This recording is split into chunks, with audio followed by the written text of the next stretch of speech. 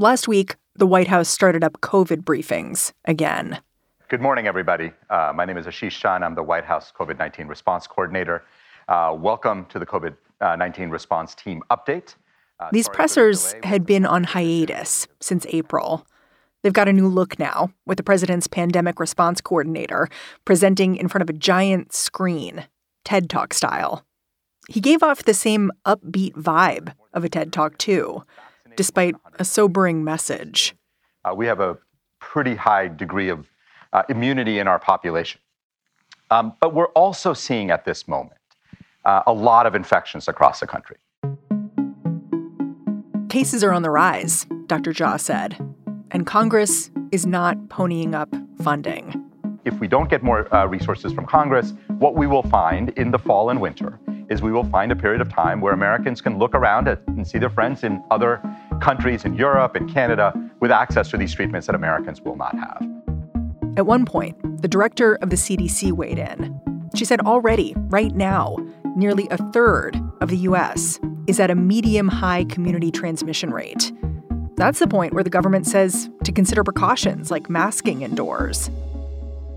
New York is one of the places where transmission is up.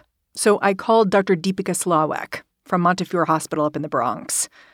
I wanted to know how her job was changing as she stared down another wave. She says the weird thing is how much her job is staying the same. In my clinical experiences, not a lot has changed over time in terms of like the amount of precautions that we take. I never really stopped wearing N95s, and I still wear like eye coverings and eye shields. And I'm still pretty careful. Like I always essentially, when I'm seeing patients, act as though I have the potential for being exposed to COVID, even if my patients don't have any symptoms. But then when you go outside, is it different? Oh, for sure. I mean, like I go get coffee and I see like no one's wearing a mask inside the coffee shop. In other words, New York has moved into a new normal. It's just a normal with a lot of people getting COVID. And when I say a lot, I mean nearly 1,000 people are hospitalized in the city right now. And case counts have jumped 18%. Do those numbers scare you? I mean, I think that, you know, I've had to kind of shift my way of thinking about this from being scared and being terrified every time I feel like there's going to be a ramp up in cases to just trying to pump the brakes a little bit and look at the bigger picture. Today on the show, Dr. Slawek has seen the worst of this virus. But now she's got a new approach to living with COVID. I'm Mary Harris. You're listening to What Next? Stick around.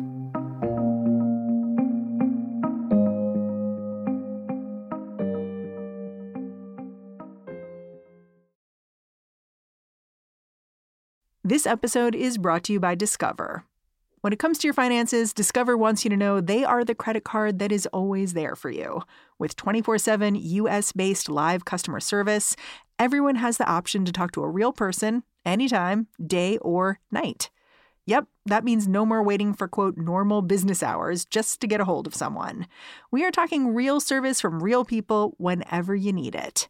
Get the customer service you deserve with Discover. Limitations apply. See terms at discover.com/creditcard. You work with immunocompromised patients, right? Yeah, a good number of my patients are HIV patients. And then the other of my patients might have other immunocompromised too. You know, they might have cancer or other things. When your patients see this high alert, what do they think? Does it feel different for them? Like a little more, I don't know, existential than it might for someone who doesn't have a condition like that? Mm-hmm.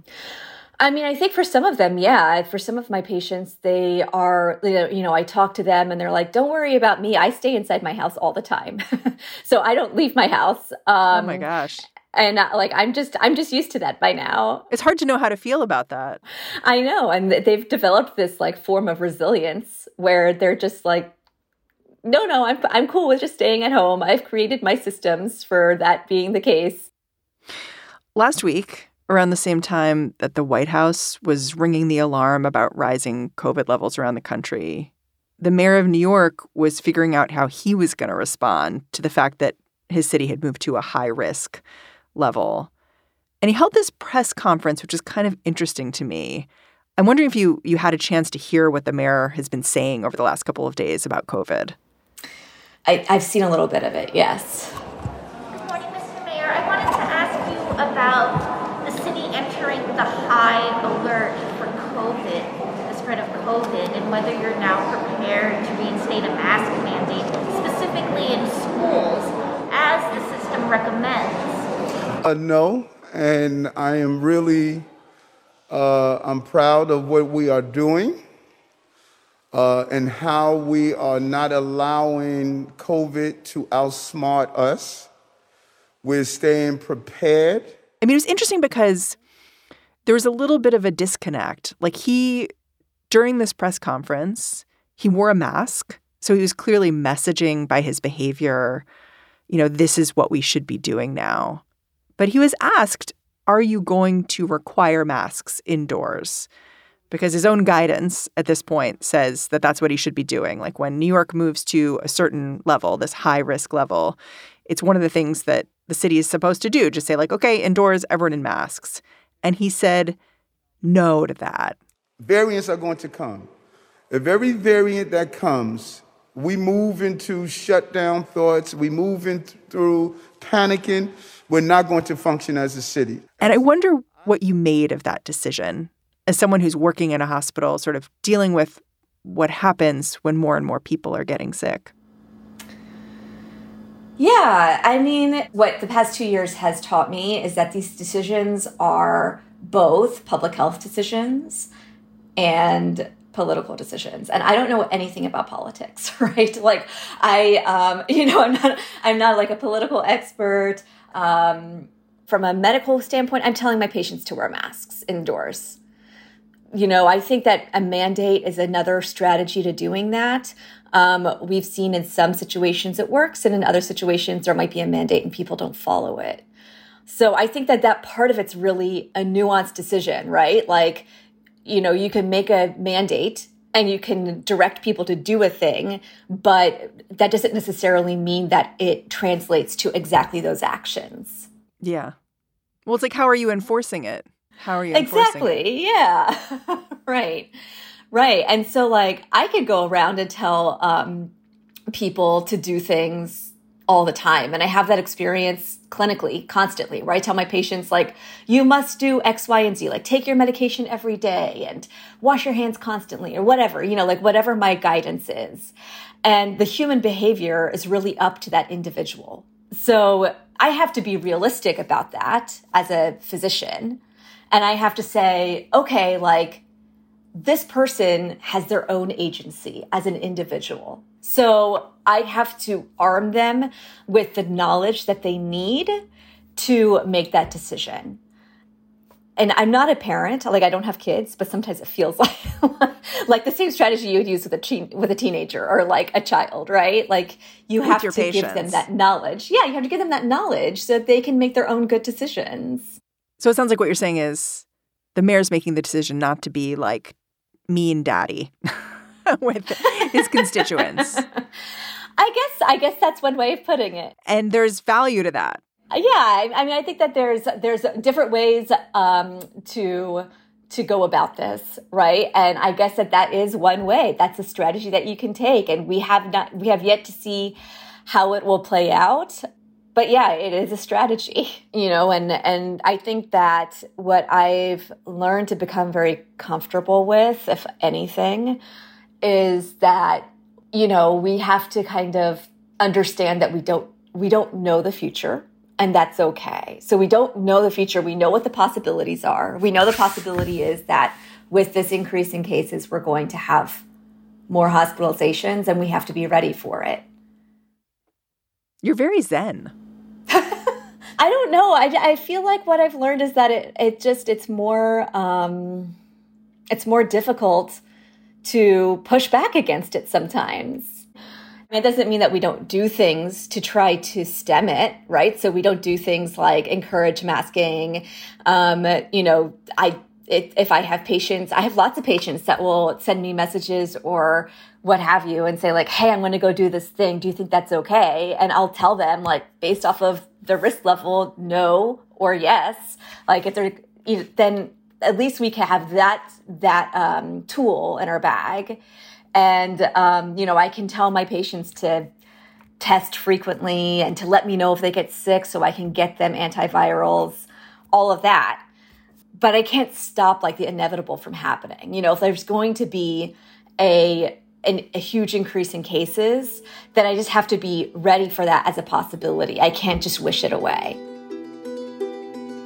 When we come back, if Dr. Slawik sounds a little sanguine here, she sees it differently. She says her approach is harm reduction.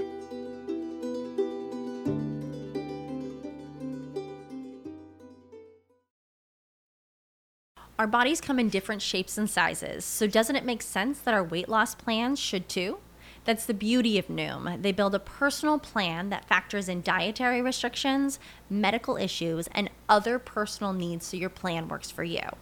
Noom doesn't restrict or shame when you want to treat yourself. Their flexible program focuses on progress instead of perfection. You don't have to give up carbs or anything.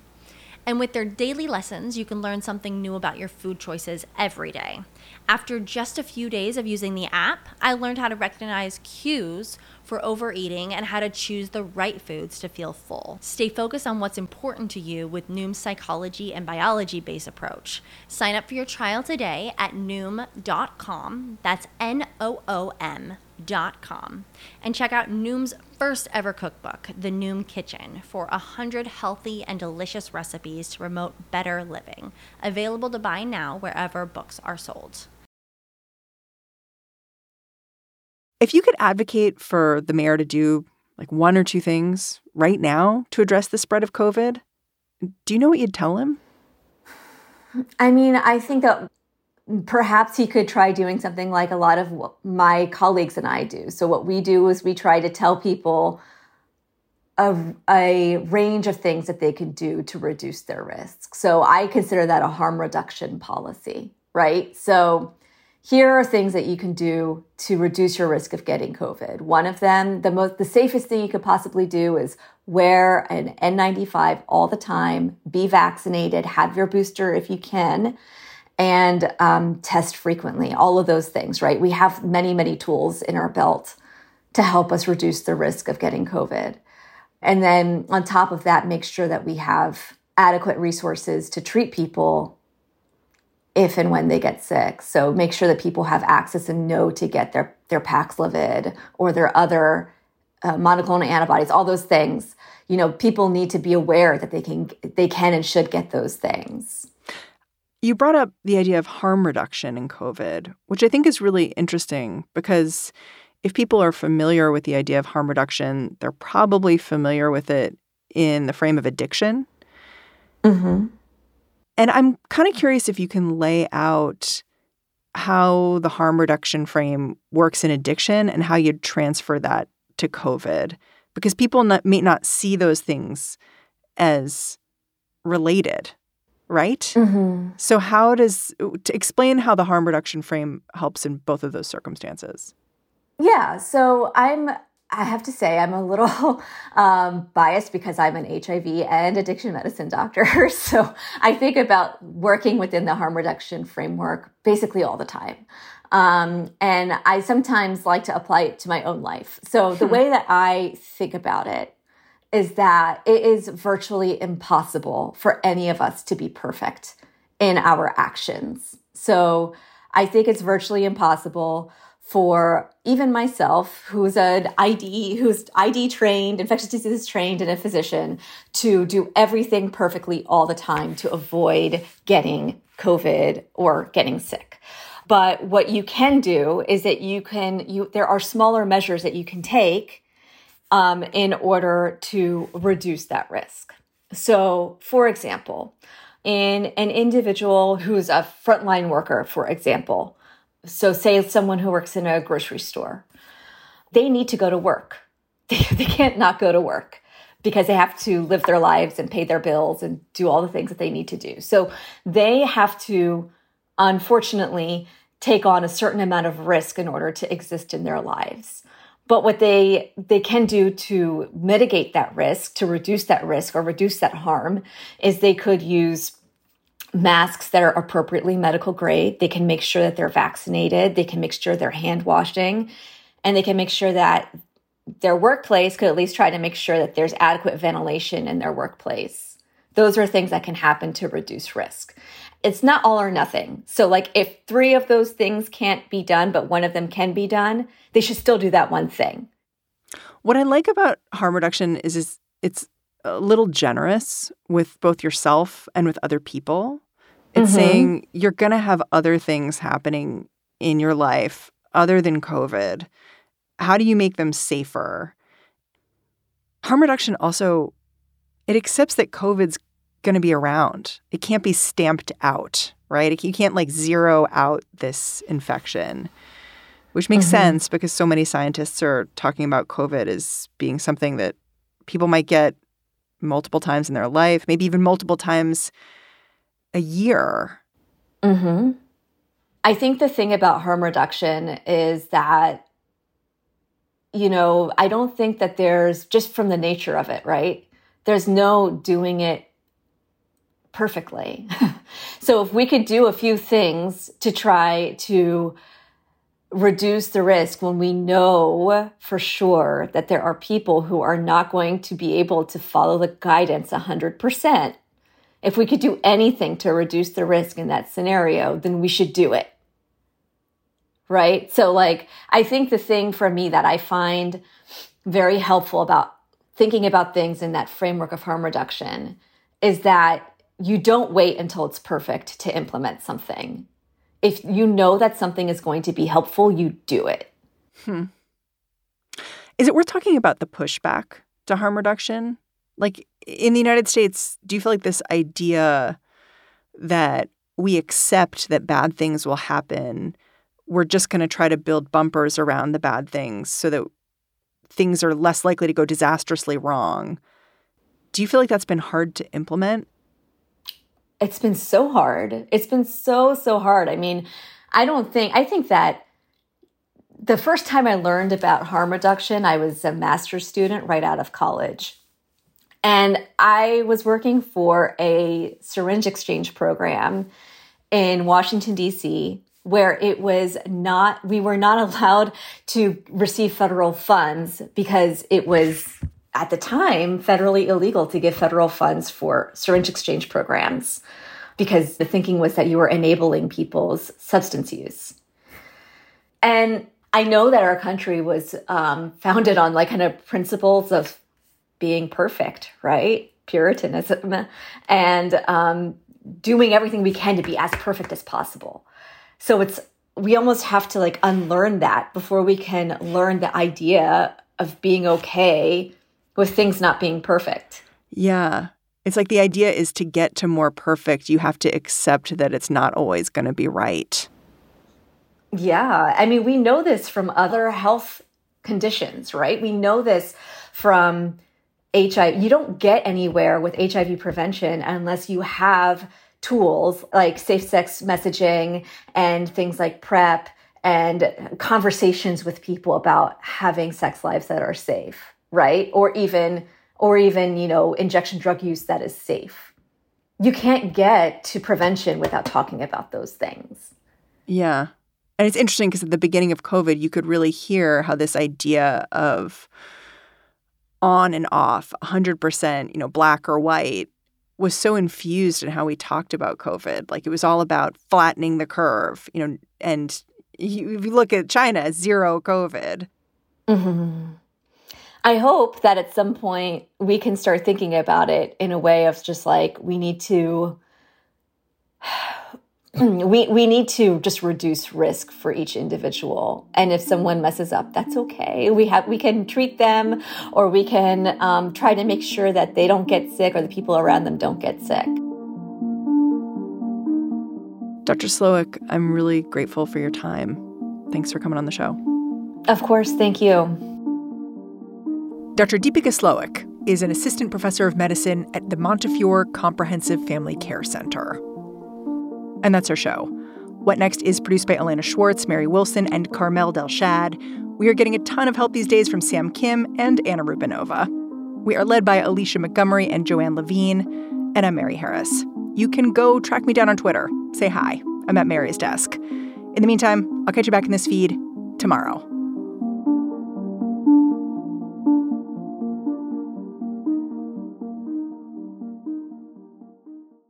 Life's better with American Family Insurance because our home policies help protect your dreams and come with peace of mind.